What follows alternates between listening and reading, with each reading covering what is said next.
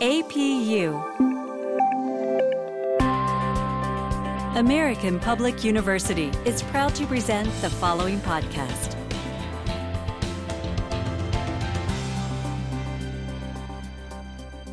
Welcome to the podcast, Inelectable. I'm your host, Dr. Gary Deal. Today, we're talking about the transformative experience of law school. My guest today is John Duncan. John is a retired U.S. Air Force colonel with 28 years of decorated service. John was trained as a JAG and served in special operations in Vietnam, as legal advisor for the United Nations Command in Korea, as a staff judge advocate in Greece, and in the Pentagon as legal advisor for the intelligence oversight to the Assistant to the Secretary of Defense. John has also served as a professor of law for several law schools, including Florida A&M University, where he teaches currently. John holds a PhD in anthropological linguistics from Stanford University and a JD in law from Yale University. John also holds a Master of Business and Public Administration, a Master of Arts in English as a second language, and a Master's of Science in Audiology and Speech Pathology. John, welcome to Inelectable, and thank you for being our guest today. Thank you very much. Wonderful. So we're here to talk about law school, and in full disclosure to our listeners, I invited you as a previous acquaintance and as my professor in law school. I attended Florida A&M University between 2009 and 2012 and had you as a professor for several classes. And I found the experience to be transformative for me from the standpoint of critical thinking development and humility and respect for how complicated the world really is. So I guess I would start by saying that most of our listeners here at APUS, American Public University System, obviously sponsors our podcast, and most of our students are undergraduate students. And I remember in school, one of the lessons that I learned from you early on as a 1L is that law school is not undergrad. In fact, and I will say in advance that mimicry is, of course, the most sincere form of flattery. But a friend of mine who was also in your class, and we became good friends together, whenever we would walk through the door before class started, we'd smile at each other and exchange a glance and whisper, "This is not undergrad." And so I'll leave it at that. And I'd like to just get your thoughts on how the law school process is not undergrad and what students can expect from that experience and what it means to be in law school. Well, first of all, I'm very proud to be here, and you were one of my really, really good students. On top of that, I'm impressed with what you have been doing post-law school, after law school. So let me get back to your question.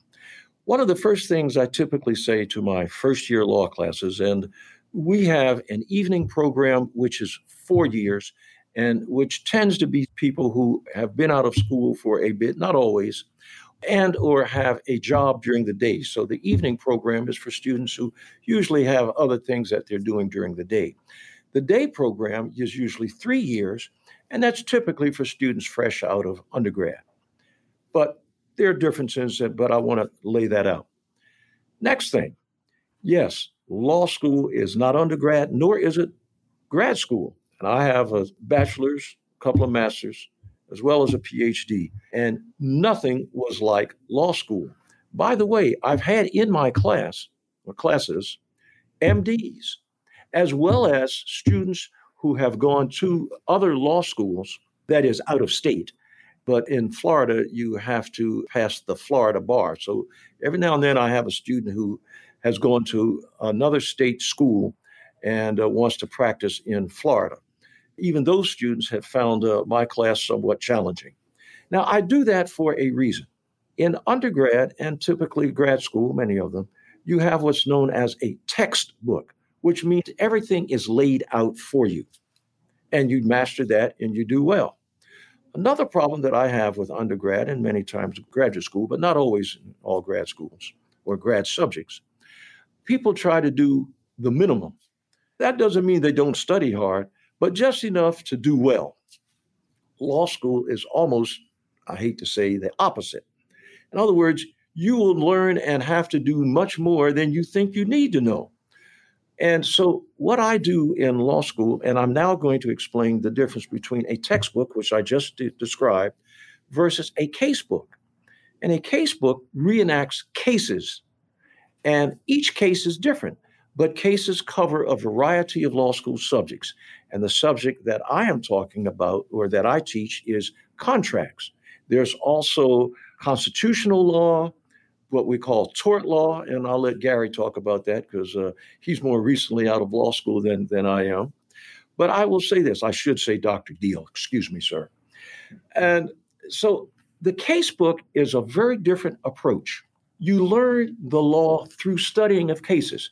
The facts of each case may differ, but you look for the subjects that cut across the particular case that bear on what you learn as the law itself. I'll let Gary explain that also some more. I keep saying Gary, I keep meaning to say Dr. Deal. That's quite all right. We're friends here. So the point I'm trying to make is people have to get used to studying the law through the case method approach. Students dislike it. And I am even worse because I don't allow the students to ask questions in class. I do the asking of questions. That's called the Socratic method.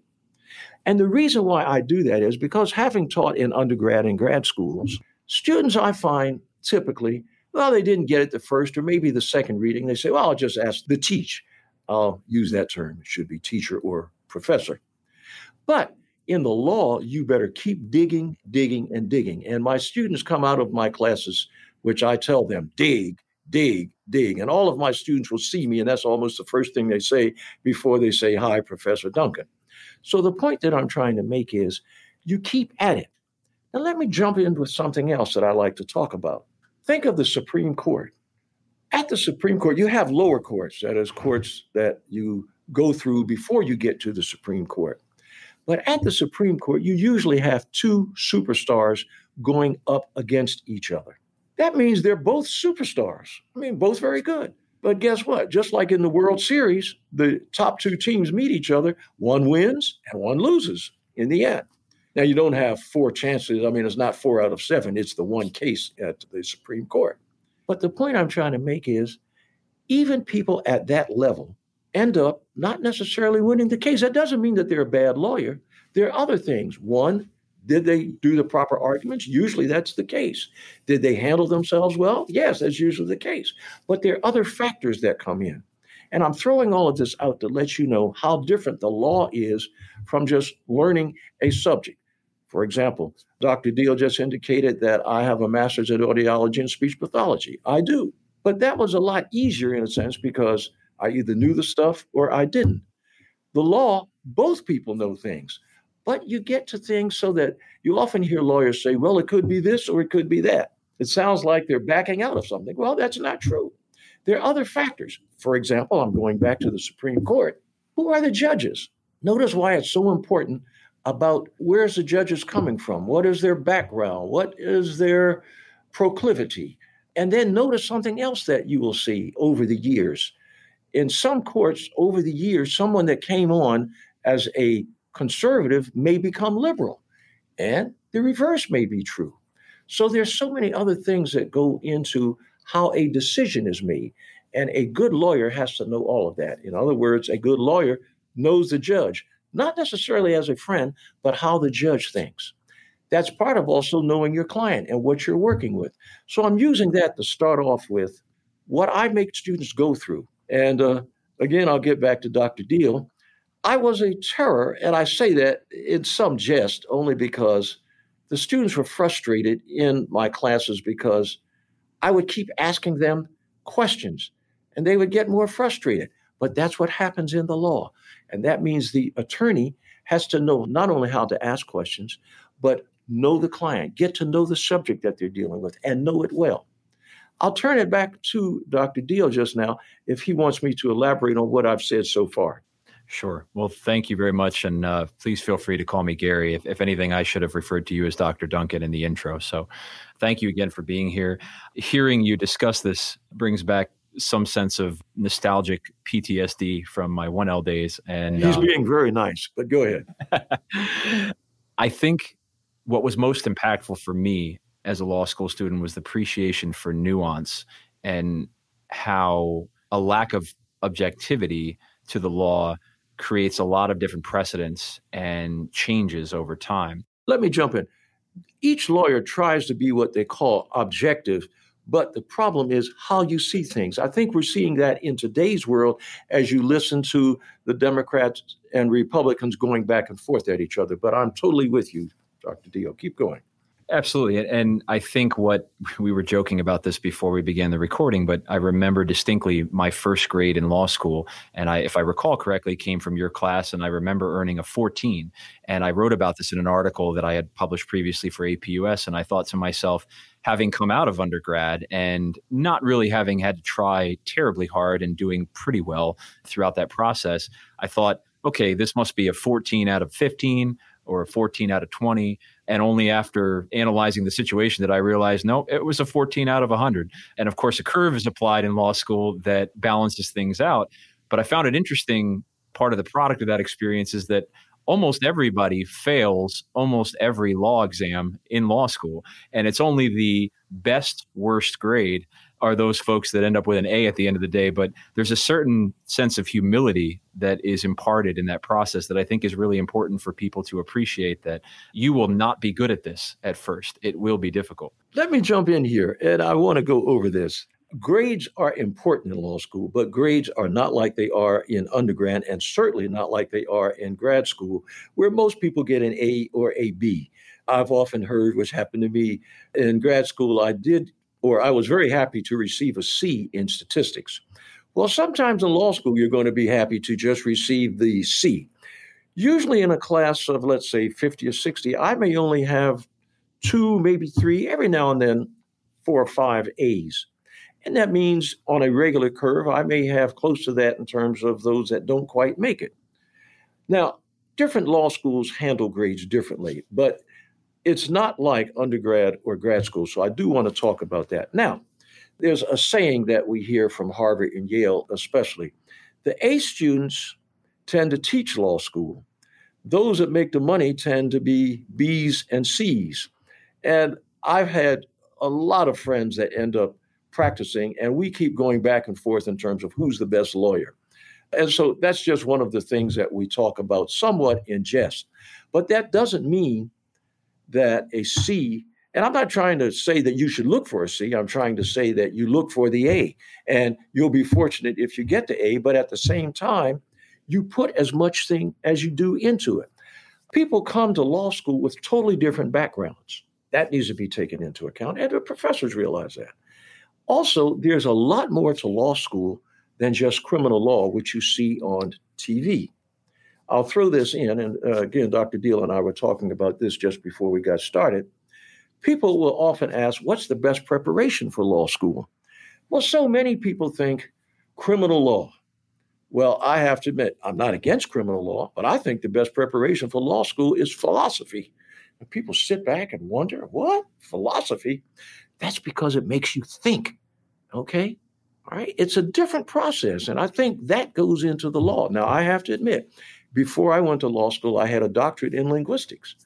How did that help? Well, you know, when you study foreign languages and things like that, you have to look up words.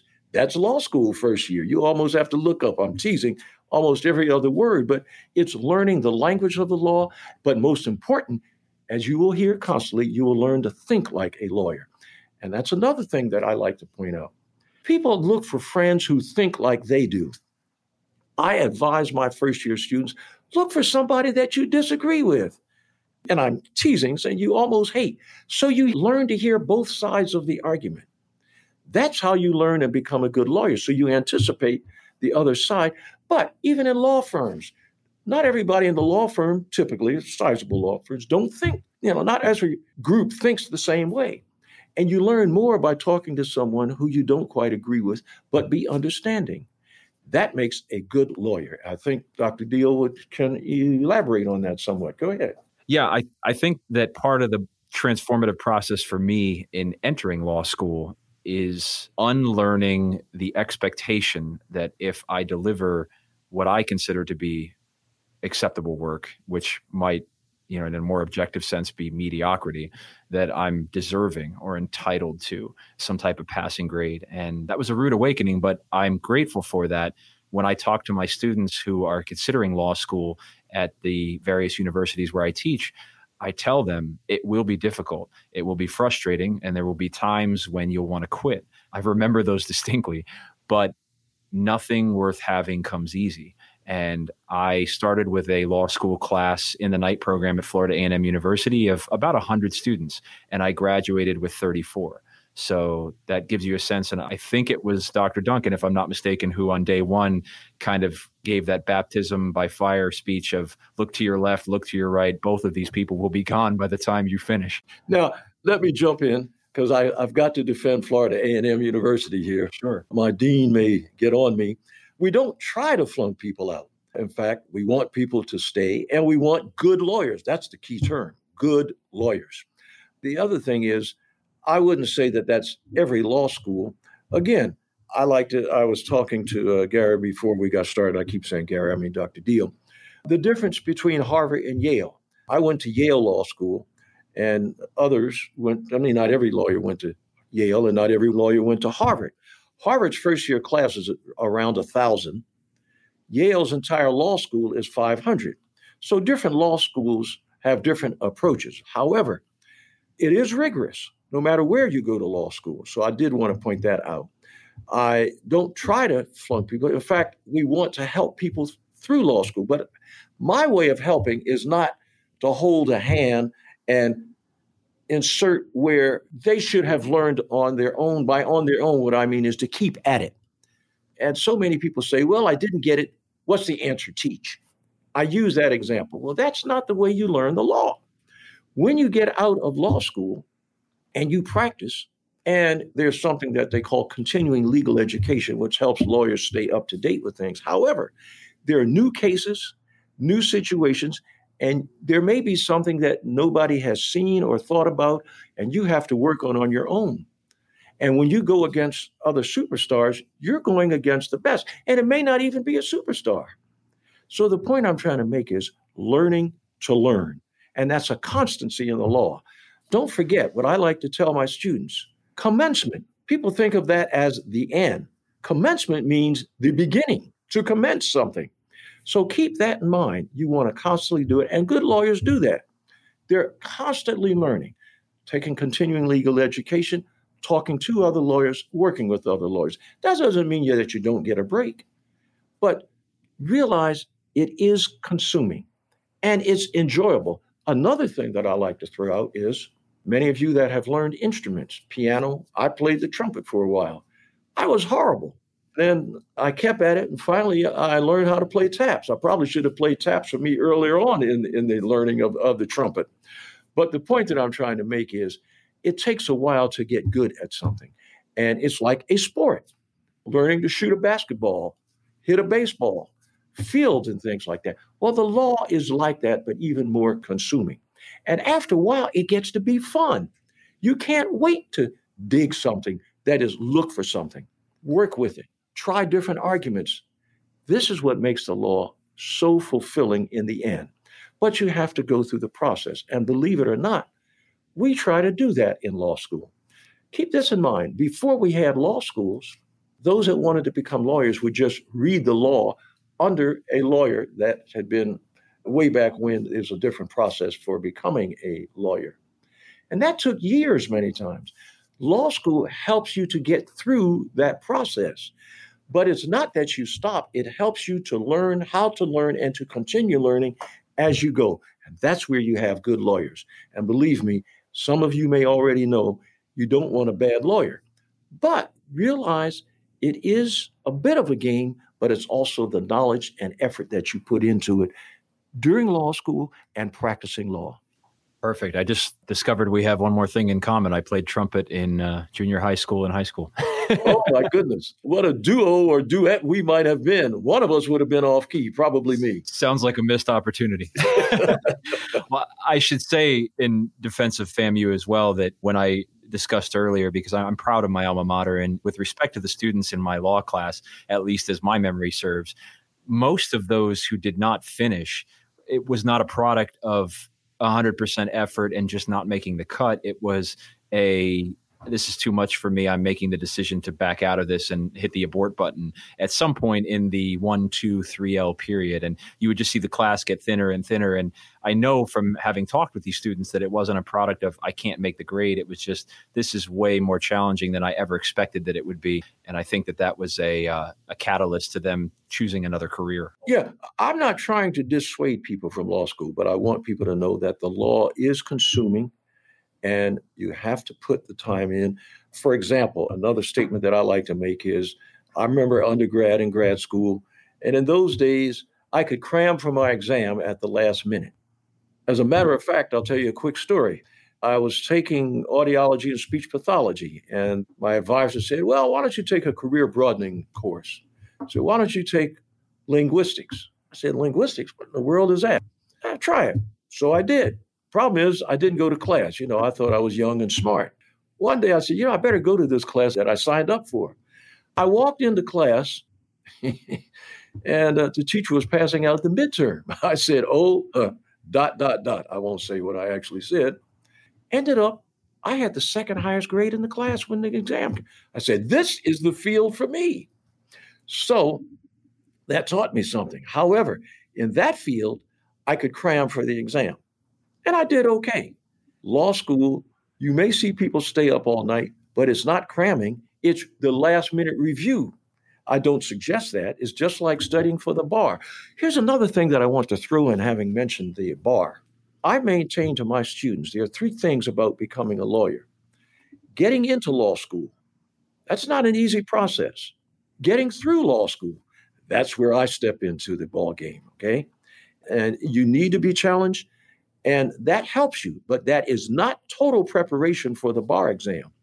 Some few people try to take the bar exam without going through a bar review course. That's not easy.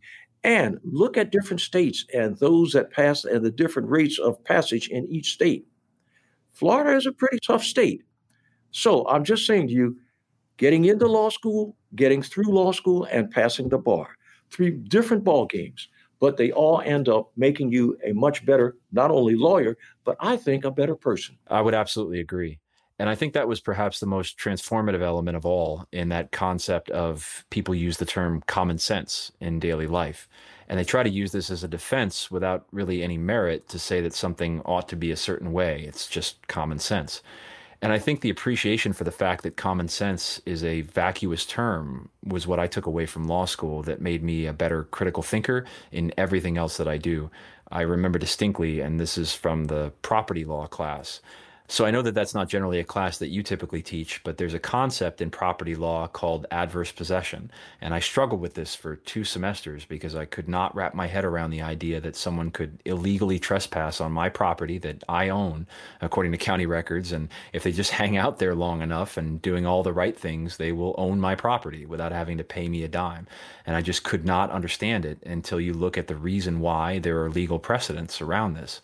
And it really is organized in the interest of fairness. It's just that you're not considering all the possibilities under which someone might end up on somebody else's property and have an interest there. I have to jump in. I love to hear this when it's expressed this way. Students, don't try it. It doesn't work. Okay. Go ahead. I'm sorry. Absolutely. No, it's those kinds of things when people think the world ought to be black and white or simple, and it just isn't. We're wrestling with difficult issues and sociocultural and socioeconomic change in our society today. I just had a podcast a few weeks ago on the concept of affirmative action and when it's appropriate and how. And it seems like there are 2 and only 2 dichotomous opinions in this country on affirmative action. It's either always or never. And when you really understand the nuances of a policy that is as complex as affirmative action, you realize that there's all of these different dimensions that have to be considered. It's not easy. It's very complicated, but the world is under no obligation to conform to your preconceived notions of what it should be. And I think that that's what I took away from law school that made me appreciate the world in a deeper way. We could have another whole discussion on affirmative action. These topics like that come up in different classes, and you have different professors that may have different viewpoints. It's just like in law school, and I've found some of the firms that I interview with and that I have worked with, there are different viewpoints on the same subject. Let me say something else about law school. There are three of us currently that teach the subject that I enjoy teaching, although I teach other subjects also, contracts. And two of us use the same casebook, and the other person doesn't use the same casebook. And it happens that I'm probably more in sync with the person that doesn't use the same casebook versus the other person who does use the same book. So you have different viewpoints, different professors, and it's going to be interesting. And this is what you will find in the law. Two people that you think would think alike may not think alike. That's when I say to my students, and my students also walk out of class hearing me say, "Welcome to the law." I think you recall that, Dr. Dio. You may have said it. You're smiling. Keep talking. Once or twice. I think the encouragement in that vein of why you reason the arguments that you reason. In fact, one of the things that I distinctly remember from your class is, number one, you'd ask a question and I'd say, well, basically, and you'd cut me off and say, that means nothing. Just tell me what happened. And so it encourages you to think quickly and to think clearly so that you're not offering meaningless conjecture in your arguments. And I think the second component is, I remember distinctly me and others in the class, we would say, well, I feel like, and you would cut us off and say, the law doesn't care what you feel like. It's what is your reasoning and why? What is your argument? And I think that's really important because when people are arguing, whether about a legal matter or anything, any political stance or perspective they have on society and the world, they're inclined to say, well, this is how I feel. And that's not an evidentiary argument. That's not something off of which someone should be persuaded. It shouldn't inform policy in theory. Your argument should be based on the evidence. Yeah, let me jump in here. It's not that law professors and lawyers are without feeling and that feelings aren't important. However, we're talking about reasoning. Now, sometimes there's feeling leads to your reason. In fact, it's almost like which came first, the chicken or the egg, okay? So there's no doubt that feelings are of some importance, but what we want in the court is the reasoning that leads you to why or why not. And I think these are things that we like to talk about when we talk about the law. Let me shift to something else here.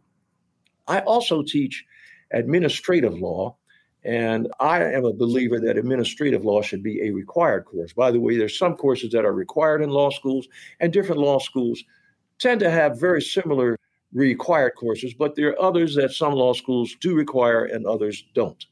But anyhow, a course that I love to teach is administrative law, which is the law of the various agencies of the government. And it's broader than that, but that's a good way of starting the conversation. And I'm a bit different in that course. By that time, students have already been through their first year and typically know how to brief a case. And that's very important, which I didn't really go into any detail, but briefing a case is another subject that we might talk about shortly. But students typically in their second, third, and fourth year, if they're in the evening or just second and third year during the day students' time, know how to do generally by the time they're second year. However, it's a constant renewal in terms of how to brief a case and what to do, but they typically know how to brief a case going into the second year or third. So I am a bit different in that. And here we're getting not so much how to read and learn the law, but what we do with the law and what we can work with in the law and the breadth of the law. And that's where I think you're starting to enjoy law school at that point. How would you advise it? And I say it from my view, not only as a student, but over the years, because I'm continuously learning, but as a law professor. And I like having a teaching assistant who's typically a student, because students and teachers don't always see things the same way. And I think we need to try to understand each other. Back to you, Dr. Dio. And I'm proud to say Dr. Dio. Well, absolutely. And I appreciate it. I think the reasoned analysis skills that come from law school are some of the most important components of that experience. I remember the case briefing. There are different acronyms used by different schools. We mostly relied on IRAC, A-R-A-C, which is...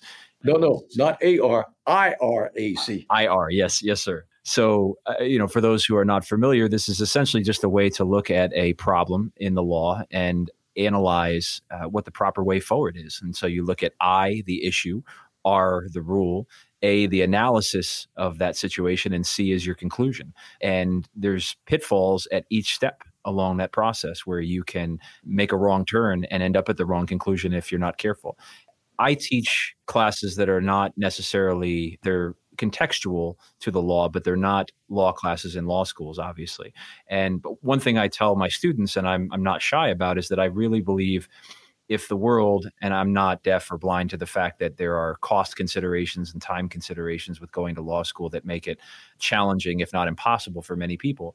But if everybody could go to law school, I feel like we'd have a much better functioning society, in the sense that the general public would be reasoning its analysis and discussions, its positions and standpoints on the way we move society forward in a much more profound and well thought out way. Let me bring back what I was going to talk about, and I'll just speak briefly, and it's called briefing a case. Briefing a case is not easy, and that is also a thinking process. When a client comes into the lawyer's office, he or she says what the problem is. Well, the lawyer has to figure out, well, what is the problem and how may I assist you, the client? And that's a process unto itself.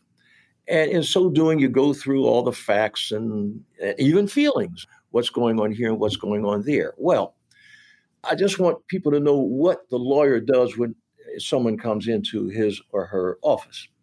Now, briefing the case in law school means you have the case as it is reported, and you'll find out where cases are reported and how they are reported. But this is what we look at in especially most law school, what we call case books. That's why I say briefing the case. Now, in so doing, there's a lot in the case. And in law school, we divide various subjects. We have, which I said earlier, contracts, torts, constitutional law, property, as Dr. Deal was giving an example of. And each case book tends to talk about cases that fall within that particular area. When you read the case, there's a lot more in the case than you need to brief the basic facts of the case to get to the point that you want to make in terms of the summary of the case. It's brief, which means just enough to know what the case is about. But you need to read all the facts to understand that. And that's where briefing comes in. And as he was saying, IRAC, which he just went through. And there are other ways and other acronyms that people use to brief a case. That lets you know the elements that you need to know about the case. However, in spite of that, you still need to know other facts that go along with the case. So briefing a case gets to be a technique to help you know how to read cases, so you may brief a number of cases for the case that you may be working on when you come out of law school. So briefing a case and learning how to do that is a very important factor of going to law school. Did that summarize it? As a student, you may want to restate it to me. No, absolutely. I think that that's an accurate summary, and it's an integral process of being a law school student. We've been speaking with Professor John Duncan here about the transformative process of law school. We're going to take a quick break, and when we get back, we'll talk about what it takes to get in, out, and through the process. At American Public University, we believe that everyone should have access to a great education. It's not a privilege reserved for the few. And we believe higher education must come with lower tuition. Because when more doors open, more lives change. American Public University, within reach, without limits. Online classes start every month. Learn more at AmericanPublicU.com. And we're back. Today we're speaking with Dr. John Duncan from FAMU Law School about the process of law school and how it transforms students. I wanted to give undergraduate students, as part of the purpose of this talk, a sense of what law school is like, so there are no delusions about what to expect. If there are students listening to this podcast who are not currently law school students but think that they might like to be, what advice would you have for them in terms of how to prepare? Okay, before we get into that, I think it's very good, and I want to get back to that, so you may need to repeat that for me. I did want to bring up something else. As I was saying, I teach contract law, which is a basic course in just about every law school, and administrative law, which I think should be a required course. But I also teach several other courses. Two of them are national security law and international law. And I say that because growing up as a military brat, my father was in the Army and I rebelled against Dad and retired from the Air Force after 28 years. And I did a lot of that when I was in the Air Force, international law, having been stationed in Korea, where I was the deputy staff judge advocate for all of the U.S. forces, as well as having sat at the table in Panmunjom with the admiral or general who sat across from his North Korean and Chinese counterpart. And I was the legal advisor during the time that I served there. And the other course that goes along with that is international law. And of course, that too came up during that time.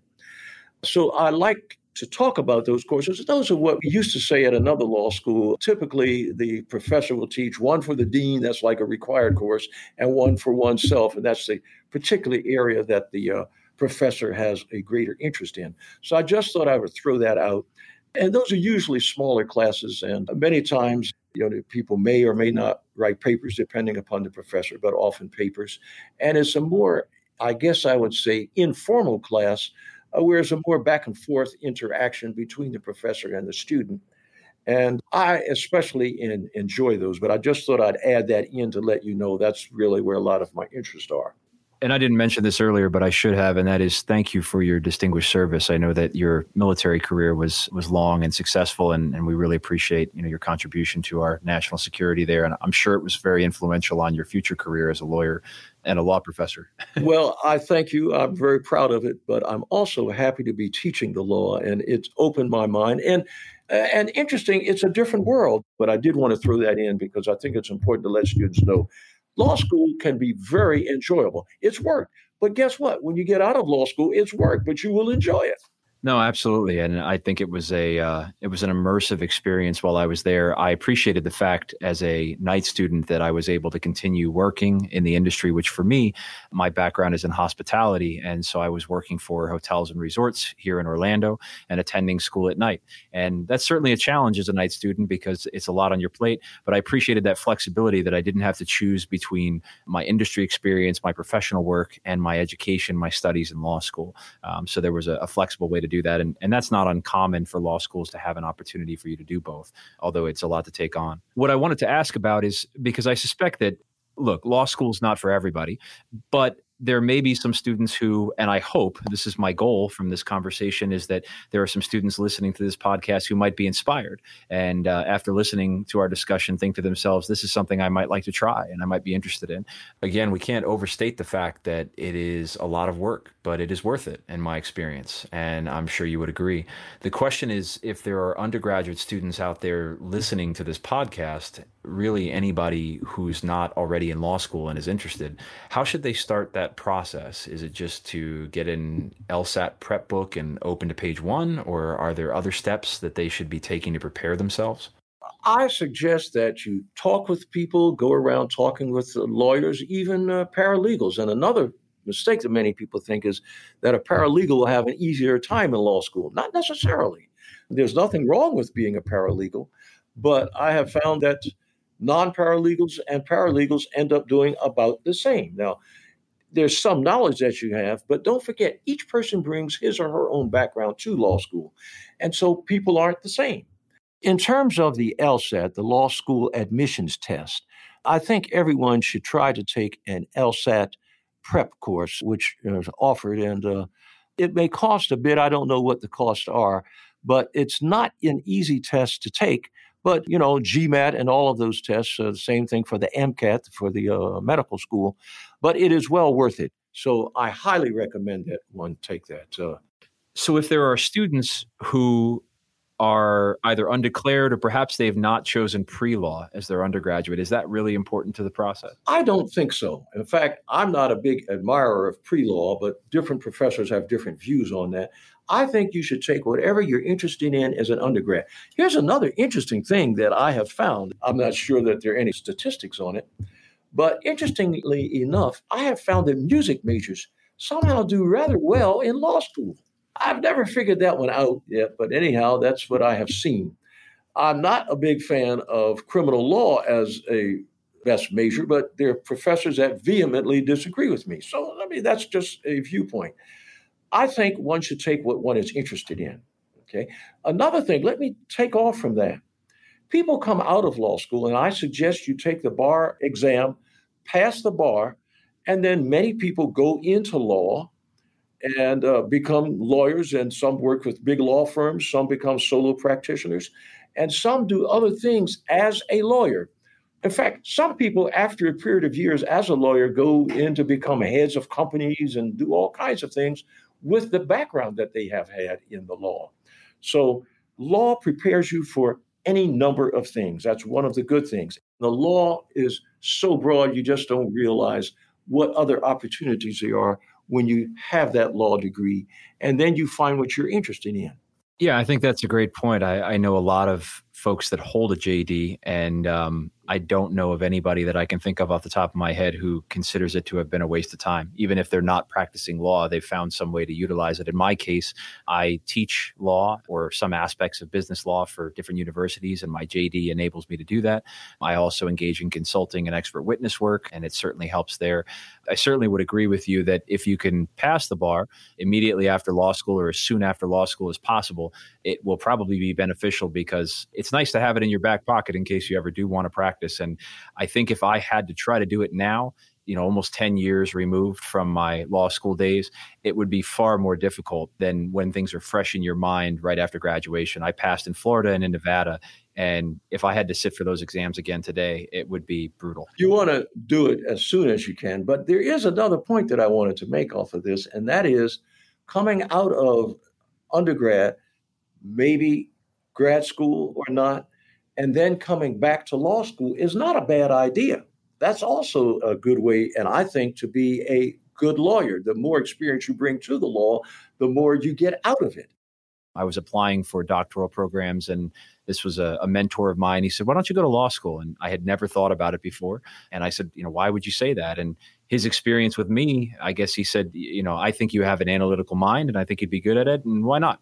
So I think that kind of attitude toward education could be healthy because you never know where that road might take you. And if experience is any indication, any investment you make in your own education, I mean, obviously we're here sort of selling law school, but I'm not partial to that or biased in favor of one type of education over another. I think you can't lose if you invest in your own education and development.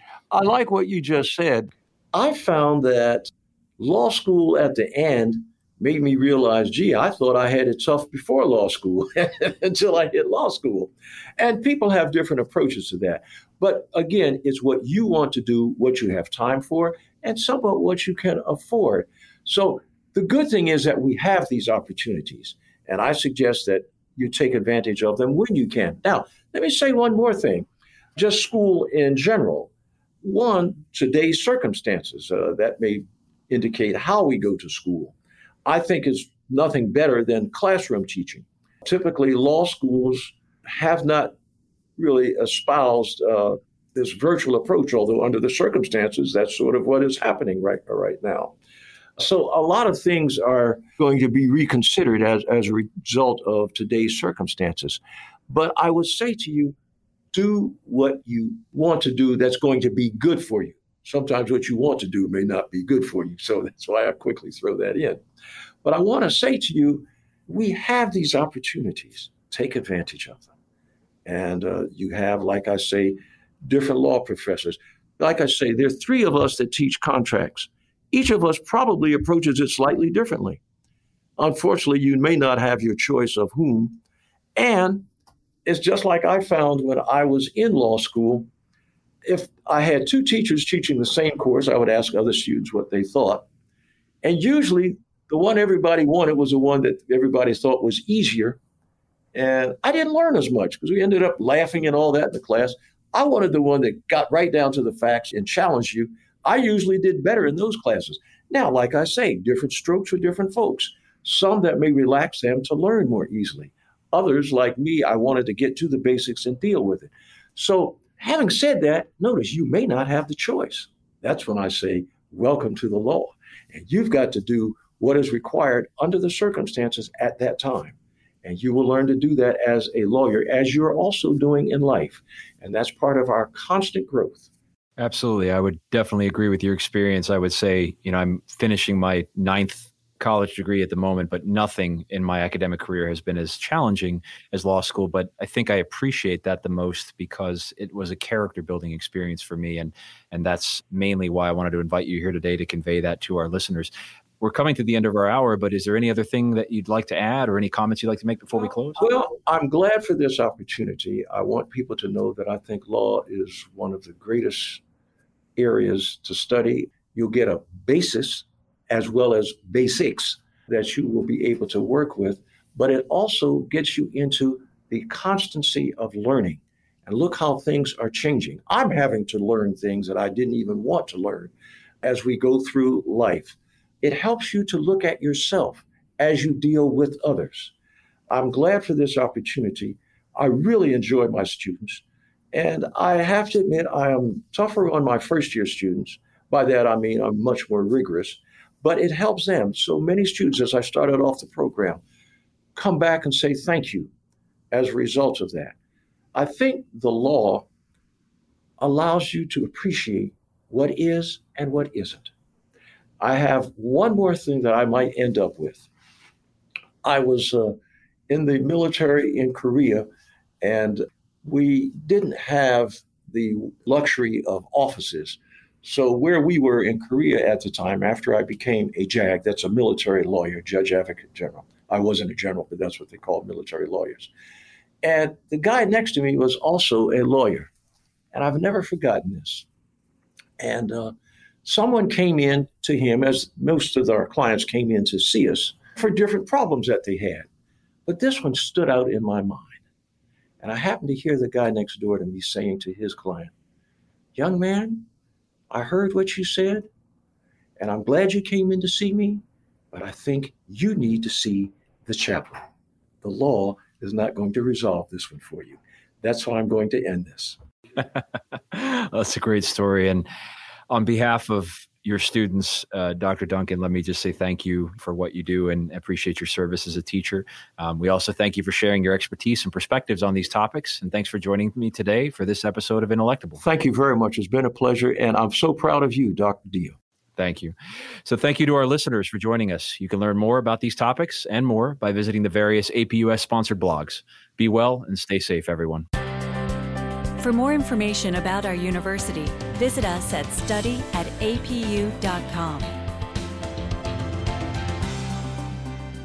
APU, American Public University.